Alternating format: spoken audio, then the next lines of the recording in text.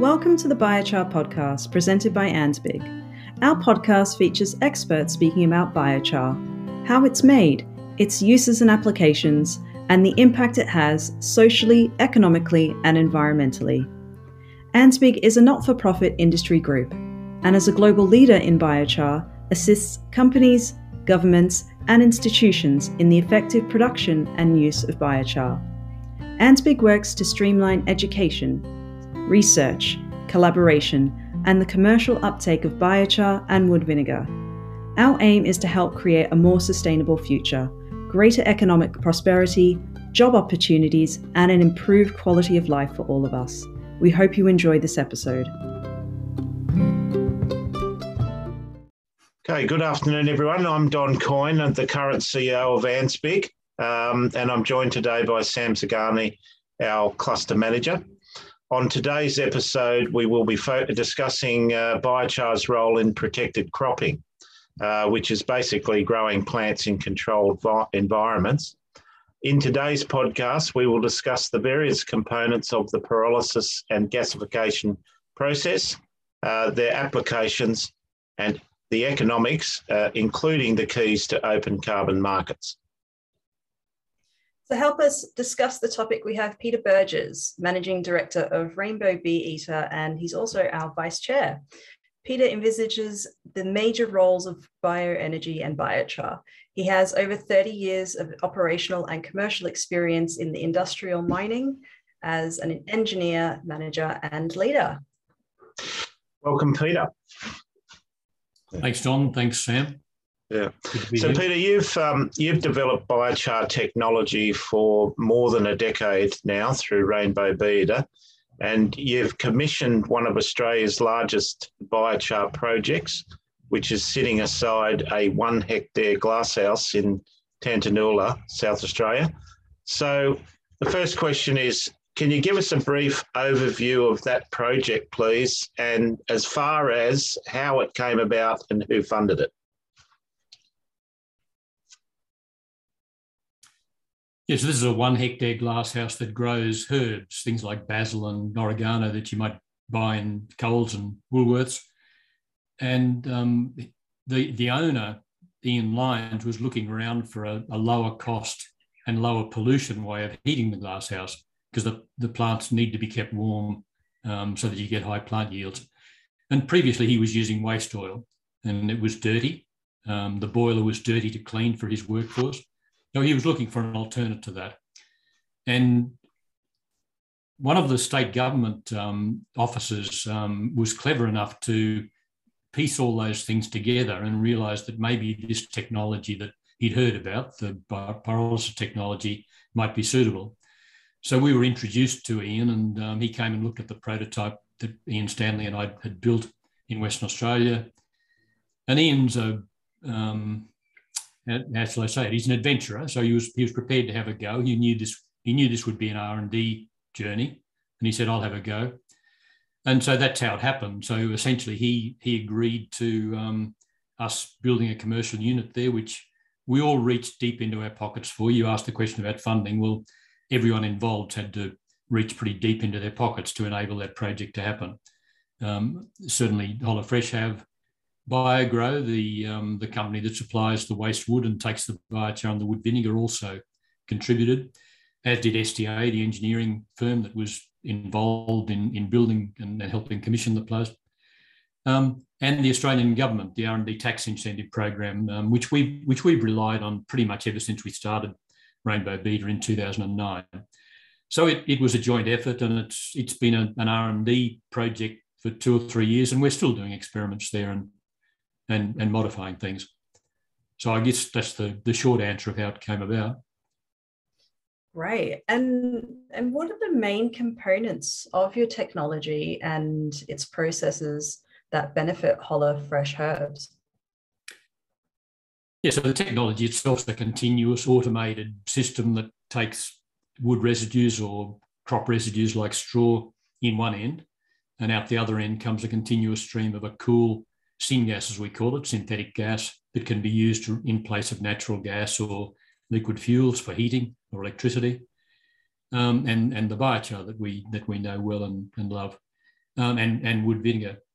And so HoloFresh just uses the heat. So all they need is the syngas. And so essentially they're a home for the Echo 2 unit, where BioGrow brings the waste wood, and that's continuously fed through the system, provides the gas, which we then burn to provide heat for the glasshouse, and then BioGrow take away the compost and the wood vinegar. So for HoloFresh, as far as they're concerned, they've got a clean, renewable source of energy that essentially is free. It sounds like a real collaborative effort, from kind of the incarnation of it, even to how the process works and how each kind of party looks at and uses either the energy produced or the biochar produced, and then the wood vinegar as well. Well, it's in a way we're replicating nature, because nature doesn't have proprietary limiters. Nature just is. Nature is just this whole wonderful system that works. And when we set up circular economies like this, that's what starts to happen. And so we need a few organisations involved, and everyone wins out of it, including the climate. Food, and I'll digress a little bit, but we're going to talk about protected cropping a bit more. The food that's grown in protected cropping around the world probably emits about 1 or 2 tonnes of CO2 for every tonne of food that's grown, some number like that. It'll be, whether it's tomatoes or capsicum or something like that. And yet those same processes produce residues that sometimes are burnt and landfilled. And certainly the communities around them will have residues that are burnt and landfilled at the moment. And so by putting this sort of technology to work to provide the energy for, in this case, protected cropping, you can turn food from a carbon emitting process, so food growing and supply from a carbon emitting process, to a carbon removal process.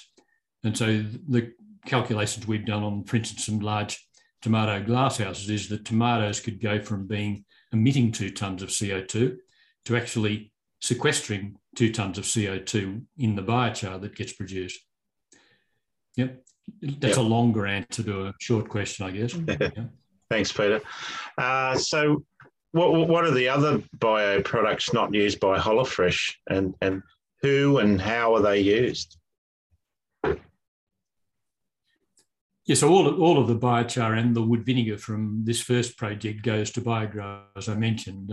They've got one of Australia's largest composting and recycling facilities, only about 30 or 40 kilometres away from HoloFresh in South Australia.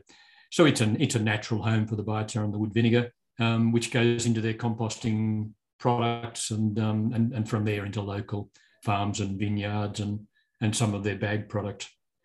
The wood vinegar initially was, what do we do with it? Because we all know that wood vinegar's probably got a wonderful market ahead of it, but still very emerging. We haven't really explored that much in Australia. It's interesting, though, that we're now starting to get some interest in the wood vinegar. We'll see how it evolves. I'm very hopeful about that. Okay. So at the moment, sorry, Sam. At the moment, the wood vinegar is within the biochar, or it's separate? No, we've kept it separate because those of you who attended the study tour might remember that the char was quite smelly in the first few months that we produced it, and that was a problem because it meant the local environment around the plant was smelly. So we no longer put the wood vinegar in the char. We dose the char with fresh water and separately ship the wood vinegar to HoloFresh. And so the system now is odour free, which is what we always wanted. So they're using that. Now that we know that wood vinegar is likely going to have a lot of markets as a biostimulant and perhaps as a pest repellent for things like snails, I think that's been a pretty wise choice. Okay. Yep. And are there any track results for the people that are using the products, like the biochar, for example? What is that question, Sam? Yeah, so just does the user track any results? Oh yeah, sure. from that? I mean, all the companies involved in these things are clever, very clever companies. Biochar and HolloFresh, track their data relentlessly. They'll, I guess, think about whether they release that data publicly or not, because, they're commercial operators that are, trying to make a living in a world where it's hard to make a living, especially in those two industries. So for sure, they're tracking the data a lot. And I think the best sign we've had that things are successful for Biogrow is that they want more. That's always the best sign that a customer's happy, is that they want more. Yeah, absolutely. Yeah. So Peter, as a technology provider of biochar technology, what do you get out of the project, I guess, as a once-off and then ongoing? Yeah, we don't see ourselves as a technology provider. I mean, we're a technology provider by default. We never ever thought we'd have to develop a technology. We just wanted to buy a technology, but we couldn't find one, and so we ended up developing one. Our intent always was we want to find a low-cost way to sequester a lot of carbon in biochar using waste residues and use the energy on the way past to finance all of that. And we couldn't find a technology that did that, and so that's why we became a technology developer. But we'd see ourselves as a project developer to help carbon removal. So we're a carbon removal project developer. So for us, HolloFresh is one step along a path that we hope will be towards 1 million tonne a year of carbon removal by 2030. Yeah. That's our ambition. Okay. So I guess what HolloFresh has done for us is put us on the map. Yes. And now that we're selling carbon removal to companies like Microsoft that you've heard about and others, it means that we've got a global market of people who are interested in what we're doing. Yeah. I guess. And I suppose that kind of feeds in perfectly to our next question, just in regards to the fact that the project has been verified as a carbon drawdown for credits. One of the questions we have is just, I suppose, what price are you getting, and does it benefit all parties? For sure, it benefits all parties. Like Rainbow Bead since 2009 has been what in the financial world would be called pre-profit, right? So the first time we make a profit, I'll tell you about it. I'll shout very loudly. And presumably we'll be pre-profit for a while yet. Everyone benefits out of the way this circular economy works. And now that there's carbon removal revenue coming in, it means companies that can't offset their carbon footprint in any other way can buy carbon removal. So, in some ways, we're now benefiting Microsoft. So as well as this system benefiting the local region around HolloFresh, so there's no longer waste oil being used. The food is now being grown in at least a carbon neutral way because they're selling the carbon credit. Biogrow are getting the benefits of disposal of waste timber and the biochar and the compost. So again, it's like nature. Nature benefits everyone in the environment, and so it's just like that. Everyone has to make $1 out of it, and so that's the whole thing will eventually settle out so that everyone does make $1 out of it. But as I said, we're pre-profit at the moment, so we're just pouring it all back into R&D. Yeah. Okay, and what size is the protected cropping industry in Australia and New Zealand, Peter, and how do you see it rolling out in our region and overseas? Yeah. One thing I missed in the last answer too is I think the other benefit for this is an industry, the biochar industry is one where they're all trying to pull up by its bootstraps. And one of the things that I believe has stood in the way of biochar is it's just been too expensive for a lot of these larger applications. And so the economics of the sort of system that we put at HolloFresh mean that the biochar cost of production is a very low number. In fact, at HolloFresh, it's something around zero. And so therefore the the price that biochar can be sold into the marketplace by Biogrow or someone like that, because they still do some processing, so they've got some costs that they add to that, can be a low number, maybe a few $100s a tonne. And our belief has always been that once biochar is available for farmers and for animal feed or for putting into asphalt, things like that, if it's available at a few $100s a tonne, then very large markets will open up. And so I think everyone wins out of that. Yep. In terms of the protected cropping industry, so HoloFresh, this is a 1 hectare glasshouse we're talking about. The worldwide amount of crops that are under glass, I don't know the exact number. I wrote something down before. I think it's something like 50,000 hectares is under glass. So HoloFresh is 1 hectare. And in Australia, I think it's something like 300 or 400 hectares that are under glass. So it gives, and it's a very rapidly growing industry too, protected cropping. I think it's growing at 10 or 20% per annum. So the opportunities there for our industry, I think, are very large. Yes. Thanks. Overall, what are the main benefits for protected croppers out there in using biochar technology to improve their operations? Yeah, initially, for Ian Lyons, it was lower energy costs and a cleaner source of energy. I think and that's still the biggest driver, reduced costs for sure. The spot price for natural gas in Victoria went to $50, something like $50 a gigajoule a couple of weeks ago, whereas contract prices 5 years ago might have been $5 or $6 a gigajoule. So there's a lot of price volatility in the gas market that, of course, everyone wants to avoid. And so these sort of bioenergy solutions can take people out of that fossil fuel market where they've got that price risk. So that's the initial driver is saving costs, because the supermarkets are always trying to get lower prices from their growers. But now I think it's changing, because now that these carbon removal markets have started, and we'll talk more about this at the conference, we've been approached in the last 6 months, and this is very public. So Microsoft, Shopify, Continental Tires, Nestle, Mars, Goldman Sachs, and a raft of others are now publicly coming out and saying, please give us your bid for 1 million tonne a year or something like that of carbon removal, which the world doesn't have. We've got trees, but trees are an impermanent way of removing carbon. And so the opportunity that's now giving us is that food growers can now start to think about how they can grow carbon neutral tomatoes or carbon neutral macadamias or whatever.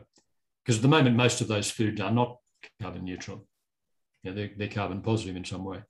Yeah. So I think the short-term answer is lower cost energy and lower costs in general. But the longer-term answer is we get carbon neutral food. Yep. And finally, Peter, you may have just answered it, but the theme of our conference this year is biochar and the carbon drawdown decade.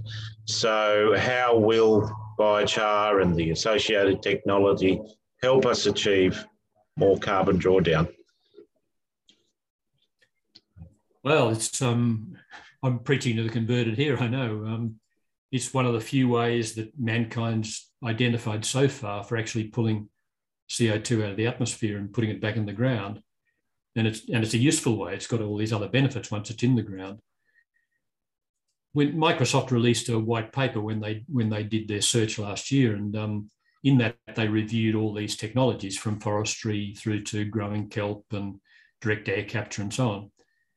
And while these biochar technologies are still emerging, it's still very early days for our industry, it looks like it's just a very low-cost way of using these hundreds of millions of tonnes of biomass that we burn all around the world every year and converting that into both energy and carbon drawdown. Yep.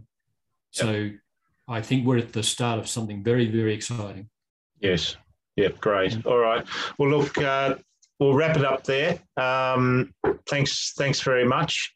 And what's the best way for people to get in contact with you, Peter?